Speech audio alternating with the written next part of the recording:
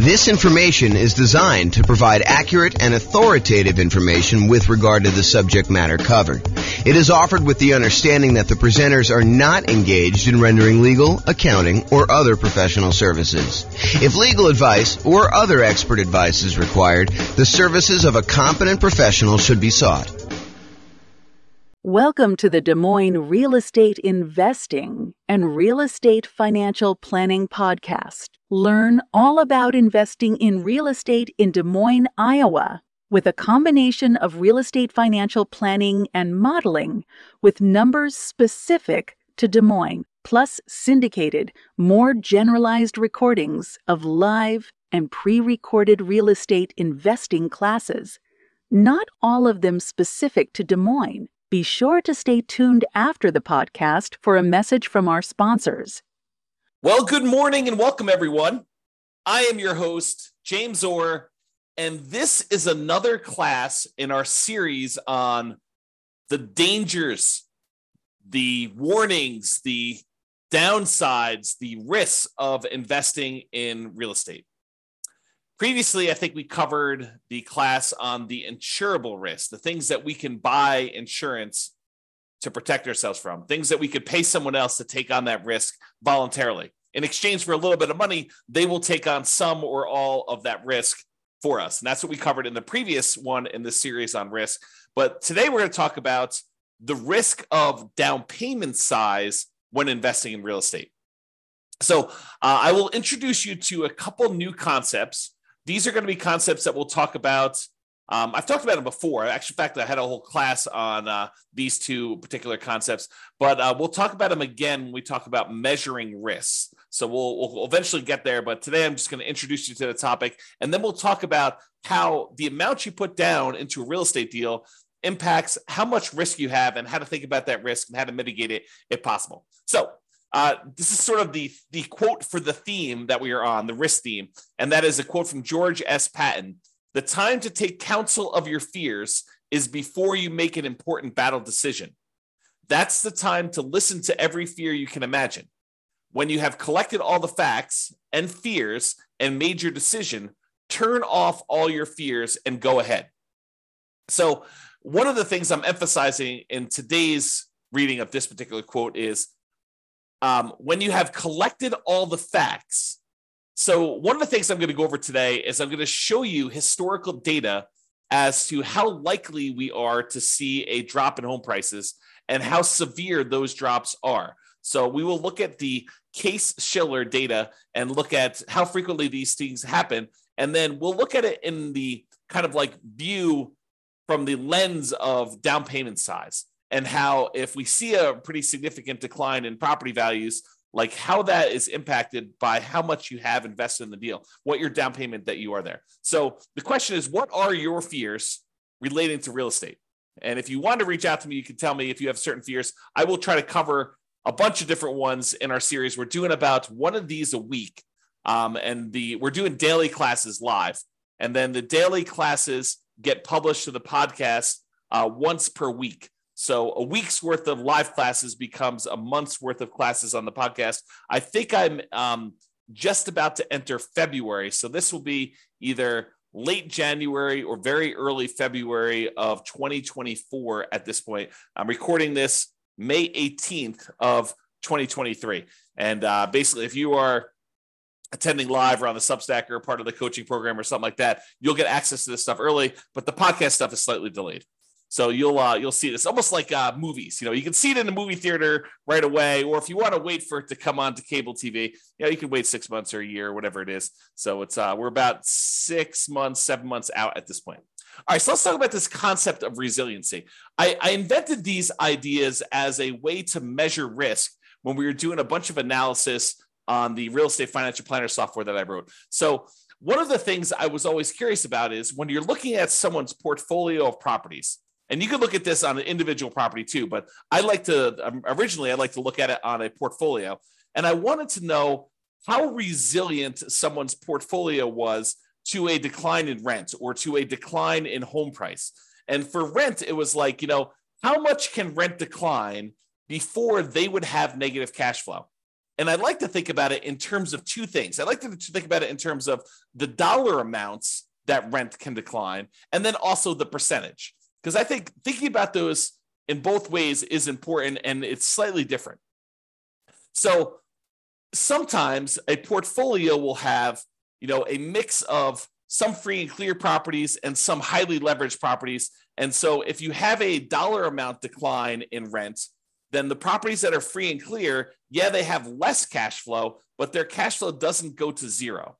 And in that way, when you think about like how much it can decline over when you have a free and clear property, they are very resilient to a drop in how much rent is being collected before they would have any type of negative cash flow. But the ones that are highly leveraged, that only have, $50 a month in cash flow or $100 a month in positive cash flow, if rents were to drop by $50 or $100 there, then we could actually see negative cash flow.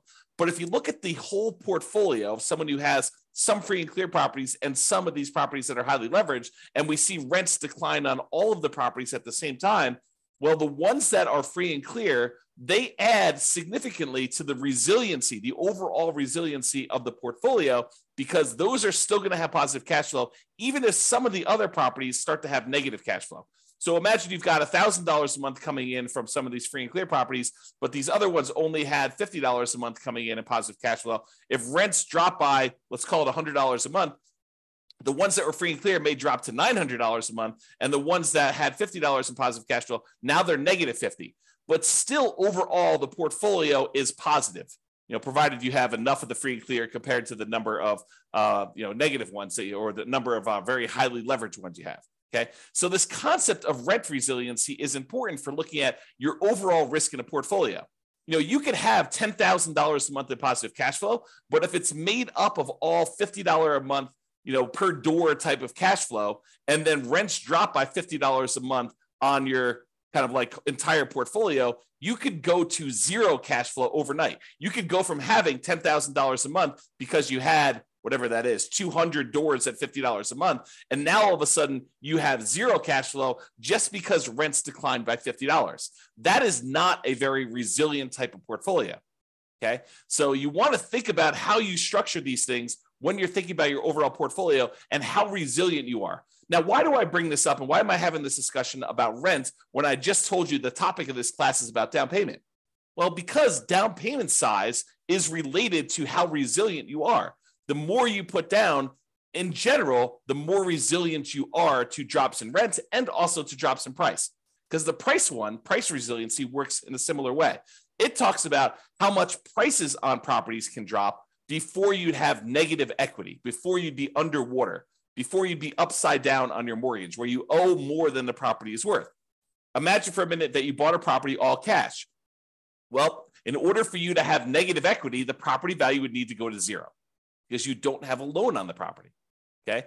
But if you had a property where you bought it with nothing down, you got a VA loan, and then the next year property values went down 5%, which isn't unreasonable. It's not an unusual thing to have property values go down by 5%, which we will talk about in detail here in a moment. But if property values decline by 5%, now you're upside down. Now you have negative equity in that property, but you also had nothing in the deal. And this is sort of the concept we're going to talk about here, is that when you put nothing down, you're not losing any of your own money directly, at least not in the immediate time. If you hold out through the time period, then you might not lose any money at all if you wait for the market to recover. Okay. So this concept of how much you put down impacts how resilient you are, both in terms of rent and price.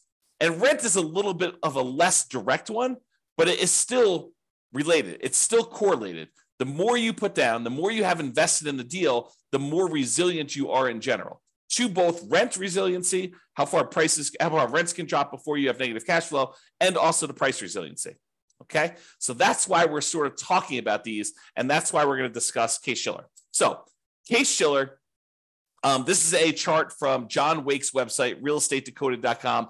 If you ever want any charts on the Case-Shiller stuff, John does an amazing job of putting out some updated charts whenever they update the Case-Shiller indexes. He updates all of his charts on there, and they're really, really good. You can drill down into most major metropolitan city, kind of like MSA areas, I think is how they break it out. But you can go look at all the different ones. And basically, I just pulled one of, I don't know, 24 charts that he's got up here. And some of them are really, really, really good. Like I should do entire classes on some of the charts that he has. They're just that good. But this one basically shows you home price appreciation. And what home price appreciation will measure is what is the change in value over the previous 12 months of homes in the various markets. And I basically highlighted the entire USA. So we're using the entire United States, although you could go look at individual cities and see what I'm talking about here. And I'll make a comment on that in a second. But what it basically does, it shows you like, what is the change in value in home prices? When it's positive, we're thinking it's a positive appreciation or the property value went up. Okay, so all these numbers above this zero line are showing you where the market actually gained year over year, where the property values increased from the previous year on that. And the ones where it's below zero are the times when the property values actually went down in that marketplace. So they went from a year previously, they were higher than they were in that year. Now, just eyeballing this, I want you to understand that, there are lots of times when home prices went up, this is probably 8%, 9%, 7%, somewhere in there. And then there are times in 1991 where this is, slightly negative here, where property values had gone down and then they kind of went up for a while, and they stayed up for, I don't know, whatever that is, a decade or two. And then it kind of went down here and it's kind of really, really low. We had this big negative dip here in the 2008, 2009 period. And it was still low, going into the 2011 period. And then it went back up above and we started seeing positive appreciation. And then over the last few years, we've seen pretty massive positive appreciation, like record-breaking ones, at least in this scale, going back to 1987. And then we're kind of down low again, where we're seeing very little appreciation, or in some markets, we're seeing the negatives. So all of these really faint lines in the background, those are individual cities. And you can see, even when sometimes when the U.S. market is, doing okay appreciation-wise, 3% or so, sometimes we have some markets that are actually seeing negative appreciation or property values declining. And some markets suffered a lot worse than the overall U.S. market did. Like during this example decline during 2008, 2009, we saw values drop to 35% or so doing this. Okay, so markets do matter, and some markets here were up a lot, like over 50%. And you could see over this thing where just most recent time, 2021 to 2022, we had some markets pushing 30%. Kind of like appreciation rates there. The U.S. one, it looks like it's around 20% or so, but there were some markets that didn't go up quite as much. Not any that were negative during this time, but you could see that there's a wide range of these values. So what I want you to take away from this chart is, number one, it's a limited data set. This only goes back to 1987. And I actually, when I went to the source of the data, the source of Case-Shiller, and I'm going to show you 133 years worth of data for this here in a little bit, and I'll summarize a lot of it for you. But I want you to realize that home prices can go up and they can go down. And this is showing you the year-over-year appreciation rate. This can vary by city. And just like it can vary by city, it can vary by individual property. It is possible for your entire market to be going down, but the one property you bought because you bought in a very desirable, very high demand part of town could actually go up in value, even though your entire city is down, even though the entire United States is down. It's exceptional, but it can happen. I want you to realize that this can vary by city, it can vary by the individual property, and this can change in the future. Just because the historical data suggests that this is the range of values that we've seen in the past, it does not mean that that is what we will see in the future. It could be better, it could be worse, it could be different. I will say it's likely to be different. There's a saying, I think it's attributed to Mark Twain, but the history does not repeat itself, but it rhymes. And so I think that's the idea here, is that we look back at history to say, hey, what has been reasonable, right? I don't want to be using, negative 10% to positive 10% for appreciation rates when, the numbers are really negative 1,000% to positive 1,500%. You don't want to use something that is off by that magnitude. Even though it could happen, I think it's reasonable to say, look, I looked at 133 years of history based on this, and this is what it told me. So let's go ahead and start with those assumptions. Sure, we could have some extreme outliers where it's better or worse than what that is, but let's use that as kind of a baseline. Okay, So now what we're going to do is we're going to look back over 133 years worth of data to determine what's typical in the past. But before I do that, I just wanted to show you this really cool chart that they've got on the Yale.edu website for the Case-Shiller stuff. And this chart just shows you the historical interest rates, what interest rates have been since 1890, going all the way up to 2023, I think is where we are right now. And one of the things I want to point out to you is that while interest rates feel like they're up a lot, and they are up a lot from the relative low we had in the last few years, if you look at the really big picture of 133 years worth of data, we're not that high. And I think I showed this. I created this new tool that allowed you to put in what the current interest rate is. And I showed you using a meter of like how high we are using all of the historical data. And I think we were using like 7% or something like that for a class I taught. And like the interest rates were higher like 50% of the time. So this is not a relative high. It is, well, I guess it's a relative high compared to like 3 or 4 years ago. But like when you look at you zoom out really, really far, it's not that high. We're nowhere near what we were at all-time highs. Okay. So I just want to give you some perspective on that. But the interesting thing is this plots interest rates plus the population. So it shows you population growth over time. Plus it shows you the real building costs, what it costs to build properties. Kind of shows you that over time. And then it shows you real home prices as an index. And you can see how that has changed over the last 133 years. So I don't know if you're interested in this particular chart, you can go to the Yale website or pause the screen if you're watching the video and check out this particular chart. I find it pretty fascinating just to see a long-term historical perspective of all of these different things shown on the same chart at the same time. Okay. So what I did was this. I went back to the Case-Shiller website, the one on Yale, and I pulled down the raw data.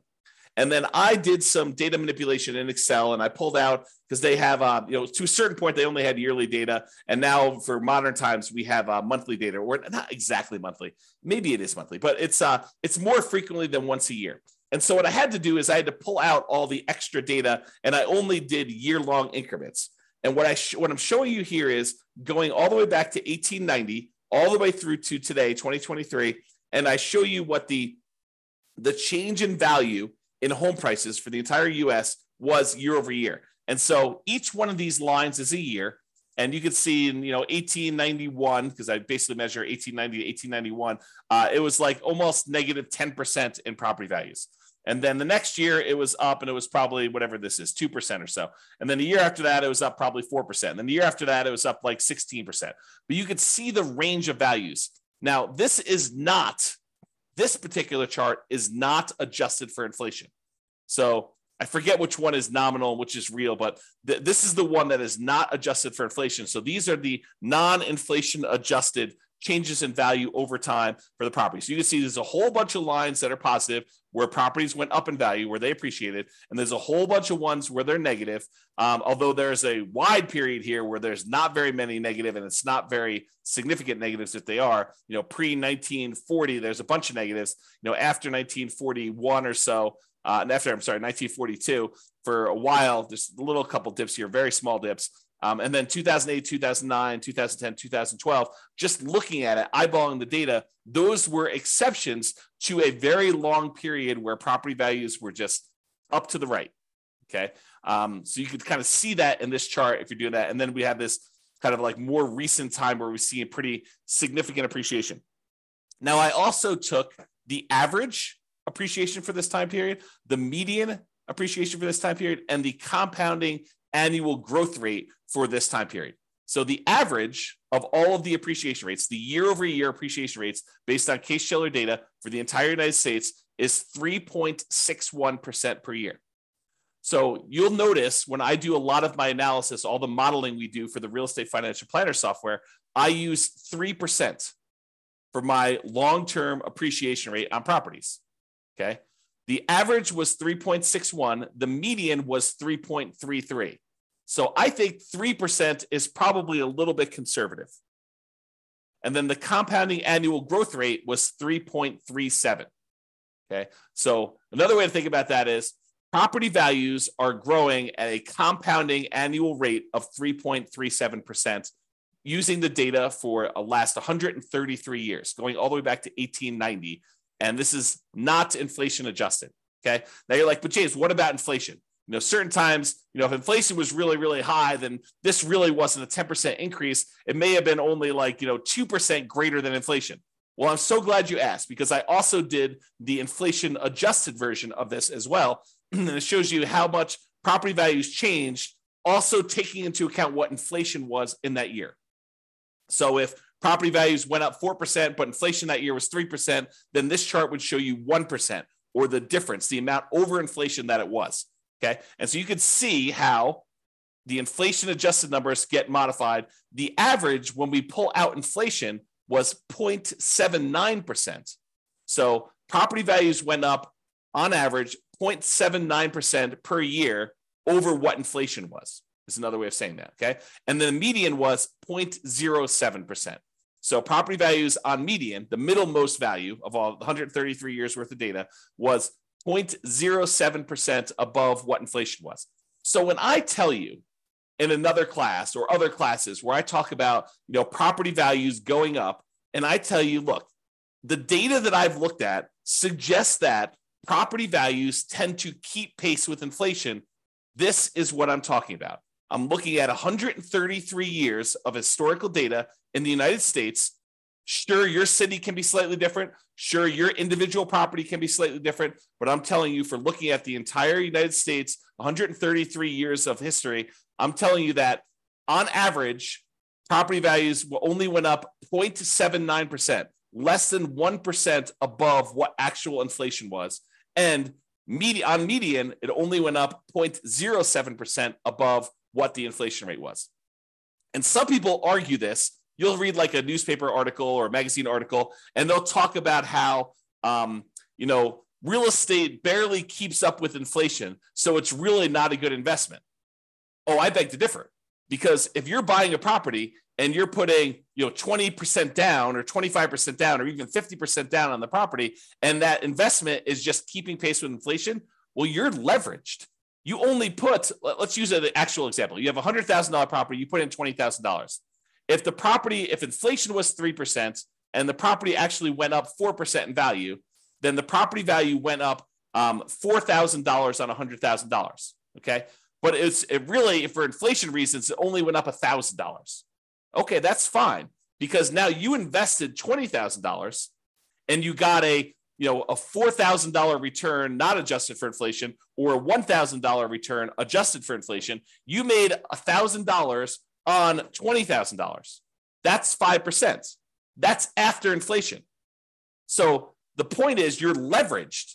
You're getting a 5-to-1 return because you are 5-to-1 leverage. You put down 20% or 1/5 of the property value. If you put down half, you'd be 2-to-1 leverage. If you put down a third, you'd be 3-to-1 leverage. If you put down 5%, you'd be 20-to-1 leveraged. If you go and you do the nomad strategy, you get 20-to-1 leverage.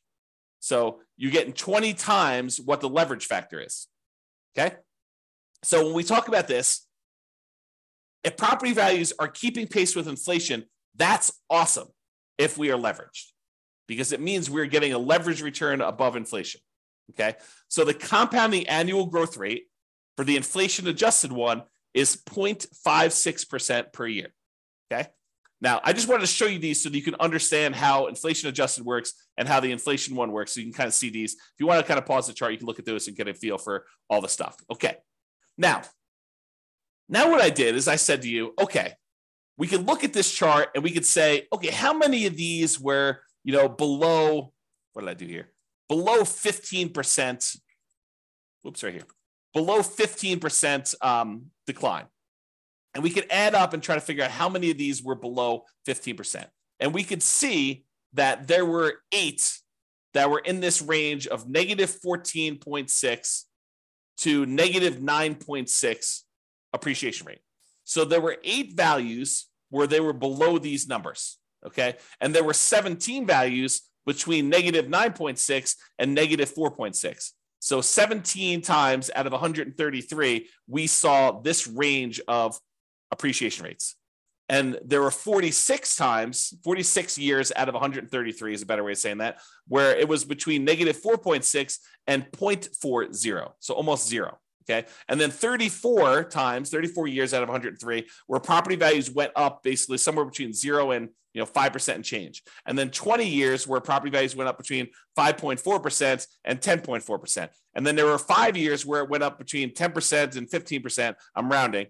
And then one where it went up between 15 and 20, one where it went up between 20 and 25, 0 where it went up 25 to 30, and one where it went up between 30 and 35%.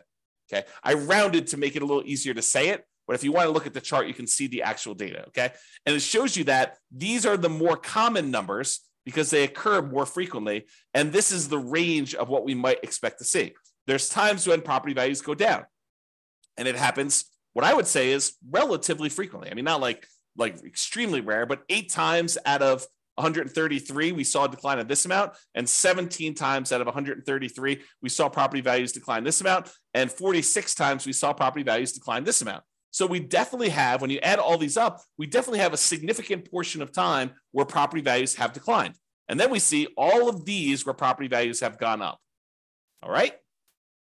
I just summarized this a little bit better, and I'm showing you fewer buckets to make the lesson clear. So 66 times out of 133, property values declined.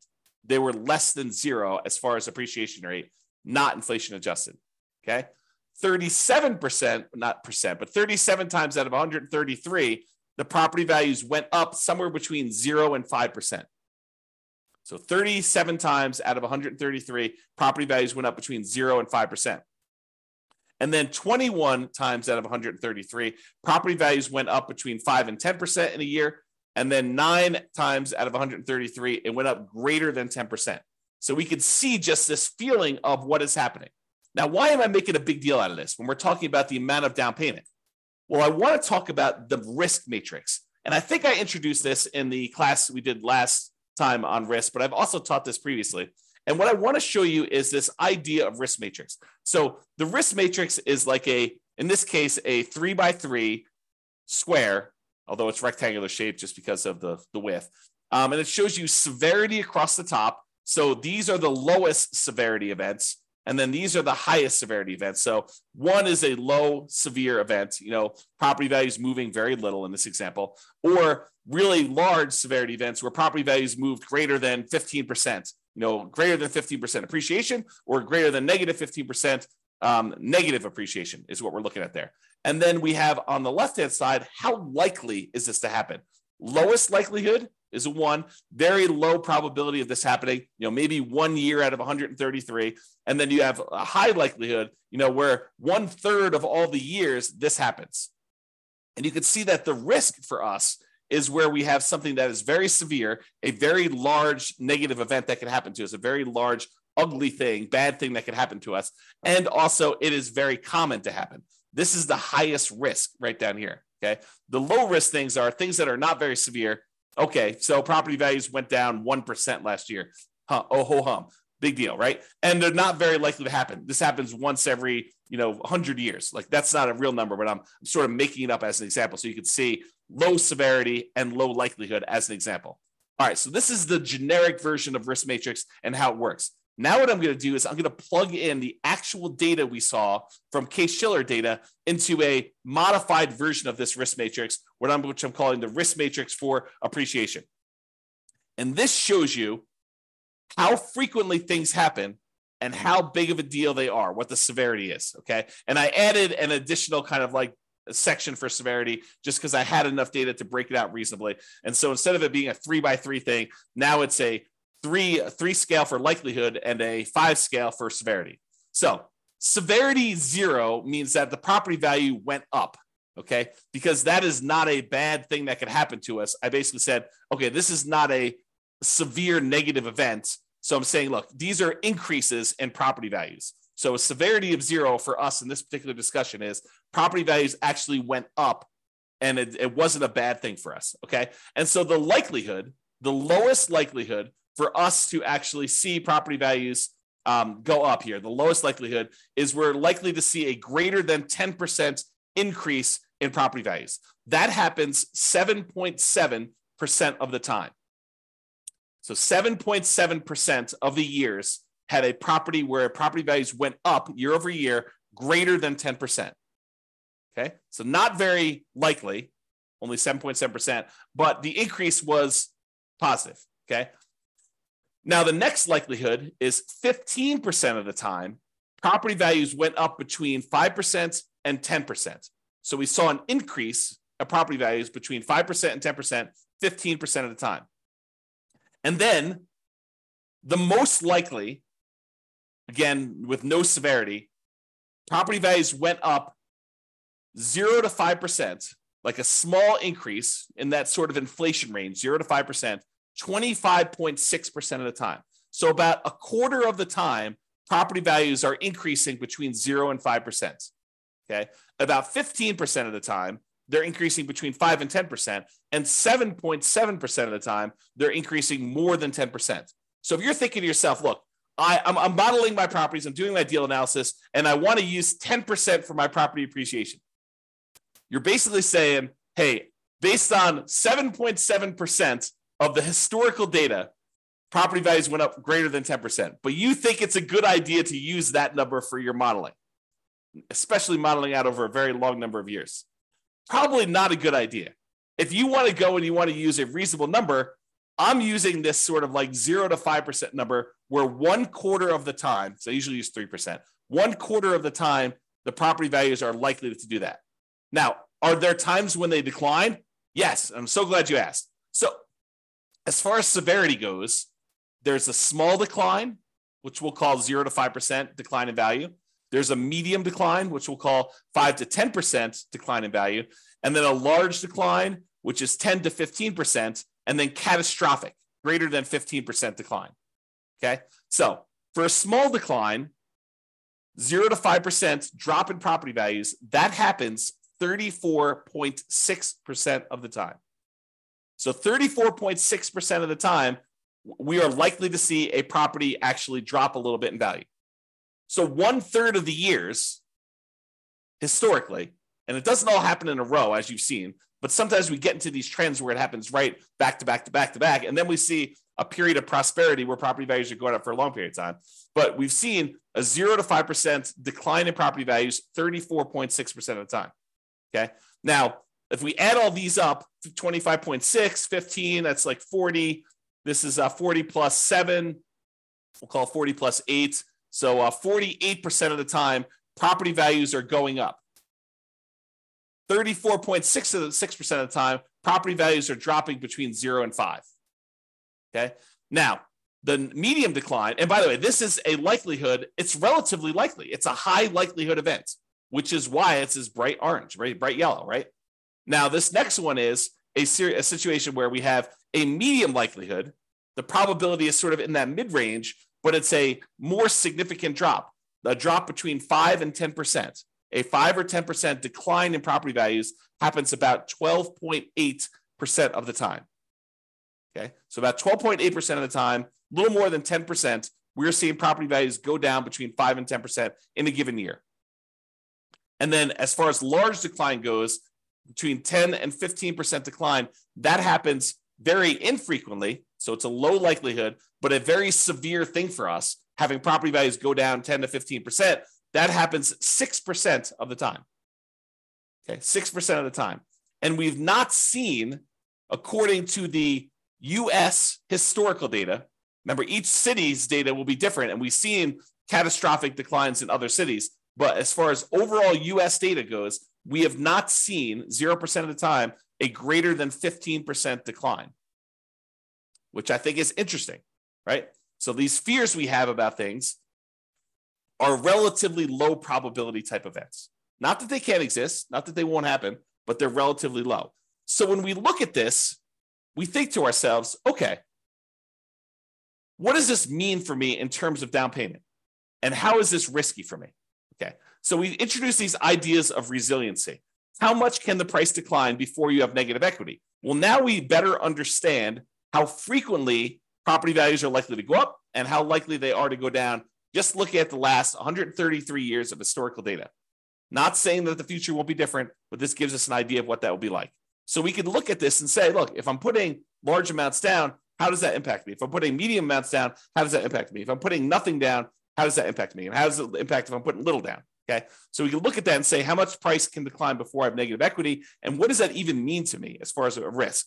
And then rent resiliency, because how much you put down impacts how much cash flow you get, because they're correlated. The more you put down, the more likely you are to have positive cash flow. The less you put down, the more likely you are to have deferred down payment or negative cash flow or lower cash flow. Okay, so rent resiliency is related to how much we put down. You both get a better interest rate by putting more down, and you also are borrowing less, so the amount you're paying actually goes down. Okay, so if you have no money in a deal, if you put zero down, what are you risking if we see these declines in property values? Well, you're really risking your credit, because if for some reason you abandon the property, your credit is what's at risk. If you have no money in the deal, you have no money at risk.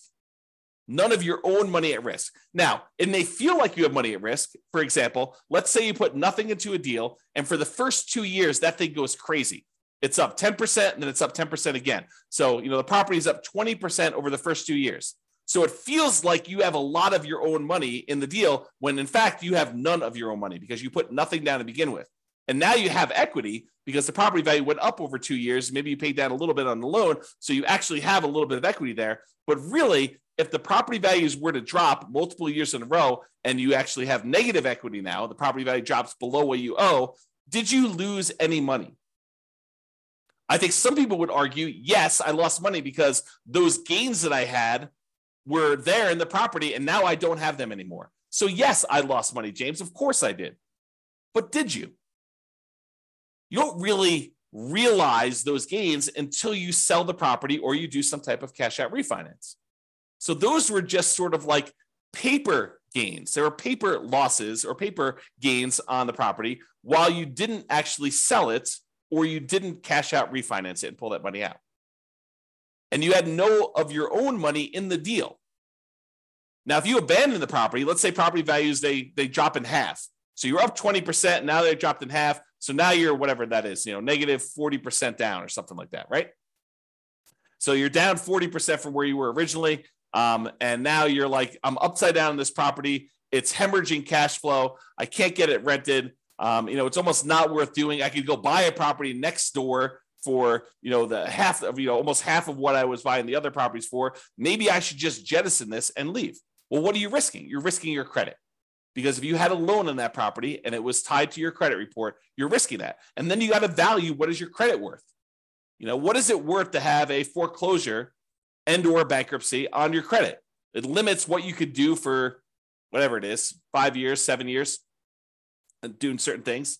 Your ability to get certain loans comes back relatively quickly. FHA, I think you could do that. Don't quote me on this, but from memory, I think it's like 3 years or something. You can get an FHA loan. Maybe it's even 2. Go check with your lender if you've got questions about that. I don't remember what it was, but you could go get loans after this happens. And you could buy properties creatively, technically, right? I mean, you go and negotiate directly with a seller. The seller doesn't say to you, hey, listen, it's a 3-year term for me to wait for a bankruptcy. No, they'll negotiate with you and they feel comfortable doing the deal. And maybe you give them enough down payment. Maybe they're like, hey, it doesn't matter if you had a bankruptcy or foreclosure yesterday. I don't care. Or maybe you structure where you put together a LLC partnership and you and your partner are buying things and you're a half owner of the LLC and they've got great credit and the seller is negotiating and they're looking at their credit to determine if you're qualified, even though you're buying an LLC. I mean, who knows, right? There's all sorts of what ifs here. So what is your credit worth? I think credit's important. It's a great tool for being able to get deals done and for getting great rates and lower PMI and all those other factors that go into things. There's rewards for having good credit, but you got to measure what that is in terms of the risk you have when you're thinking about putting nothing down or little down in the deal. Okay. Now, by putting little or nothing down in the deal, you're much more likely to have negative cash flow in this case, which means your ability to hold onto the property is limited to your ability to continue to feed the property. If you have negative cash flow, that means that you need to come up with money outside of the deal in order to continue to fund the deal. You got a great job, you got great income, you got great, reserves that are protected. You're not at risk of losing those. Then maybe you're not that worried about that because you have great holding power. Now you're buying a single rental property. You've got negative $200 a month cash flow, but you have $1 million in CDs. Do you feel comfortable there? Probably. Even with drops in prices and drops in rents, regardless of you putting nothing down in the deal and having negative cash flow in that case. Okay. Now you have negative $800 a month cash flow and you've got $5,000 in savings. Very different story. Very, very, very different story. Okay. And then measures of debt. When we're putting almost nothing into the deal, usually that means that we're going to have lower or negative cash flow, and our debt to income ratio is probably going to be worse than someone who has positive cash flow because the property is not helping them with their debt to income ratio. Right? Debt to income is going to be lower. Their debt to net worth, how much debt they have compared to their net worth, because they have no equity in this property, put nothing into the deal, their debt to net worth is going to be lower. So it's going to be more risky if we were to measure risk with debt to net worth. Debt to liquidity, they have really high debt. Maybe they have more liquidity because they didn't put anything more in the deal, but a lot of times they're putting nothing down because that is all they have to put down. Okay, so debt to liquidity may be impacted. And it may be impacted both ways. That's one that I could see you making a case. Look, I would rather keep $100,000 in reserves and put nothing into the deal rather than put $100,000 down, buy a property that, with 25% down, but not have any reserves. That would actually improve. That would be a choice to improve your debt to liquidity. Yes, you have really high debt, but you have really good liquidity, $100,000 versus you have no liquidity because all you've got is tied up in equity in properties, which would help with your debt to net worth, but it wouldn't help with your debt to liquidity. Okay. And then months of reserves. How many months of reserves do you have sitting on the sideline such that you have holding power and can handle things that come up? Can you handle repairs and vacancies and capital expenses and, time to do marketing for your properties? Months of reserves is kind of like almost like a special ability, a superpower that allows you to kind of like hold through a lot of these different things. Okay. So when you have no money in the deal, zero down, and property values can decrease, as we just showed, how risky are you and what are your risks associated with that? That's what we just covered. Now let's go to the other extreme because everything else is going to be in the middle. The other extreme is you buy a property for all cash. You put 100% down. Well, if property values decline and you put 100% down, you are much less likely to have any credit issues because you don't have a loan, right? No loan means you don't have any credit issues.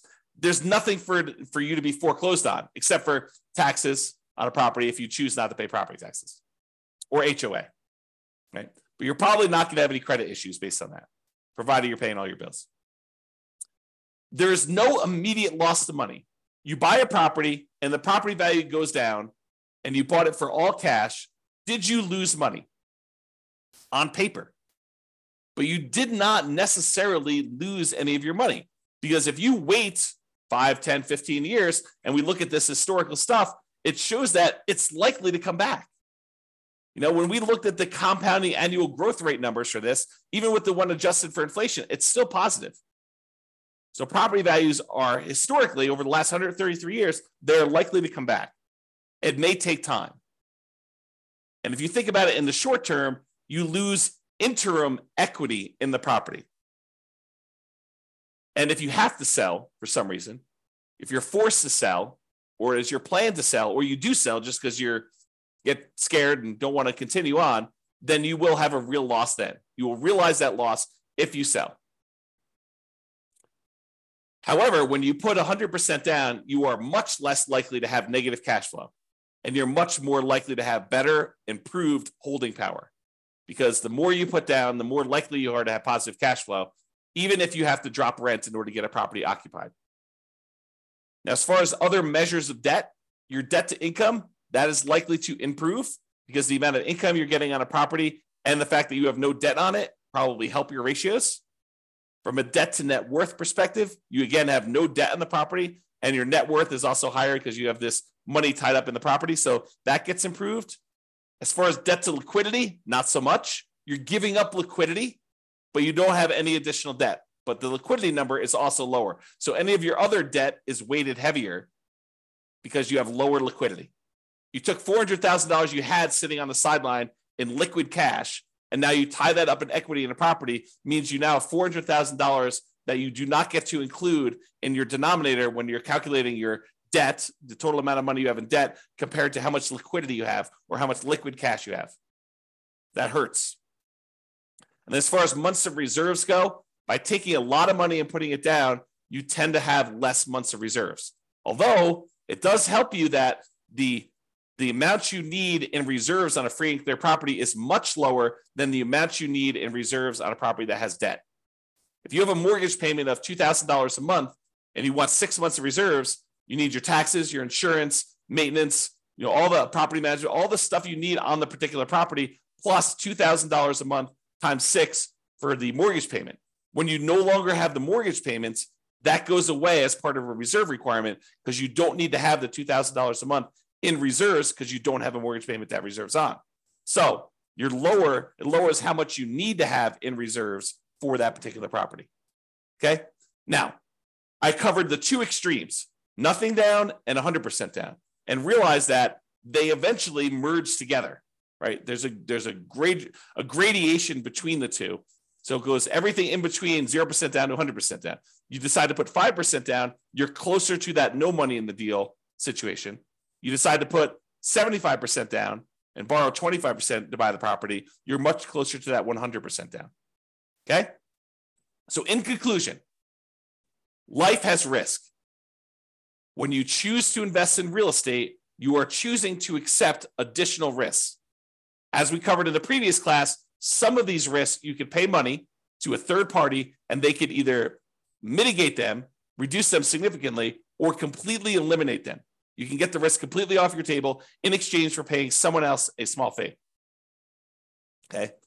And the amount you invest in a deal or leave in a deal, if you think about it that way too, it's the same idea, changes what risks and how severe or likely those risks are for you to realize.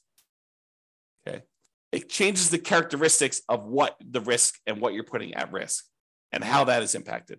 And I hope you understand a little bit better now how likely property values are to decline or go up in value and what the range of that is historically, and that it can vary based on city, individual property, a whole bunch of different factors like that. All right. So hope you enjoyed the class. This has been James Orr. Have a great day, everybody. Bye-bye for now. With home prices up, mortgage interest rates up, and rents up, but not quite enough to counteract the higher prices and interest rates, cash flow on rental properties in Des Moines is harder than ever. Book a call with the Real Estate Financial Planner to apply our proprietary 88 strategies to improve cash flow on your rentals. See the show notes for a link to schedule your call and improve your cash flow today. If you're a real estate agent, lender, or professional in Des Moines that wants to help our real estate investor listeners, consider reaching out to learn about collaboration opportunities with this podcast.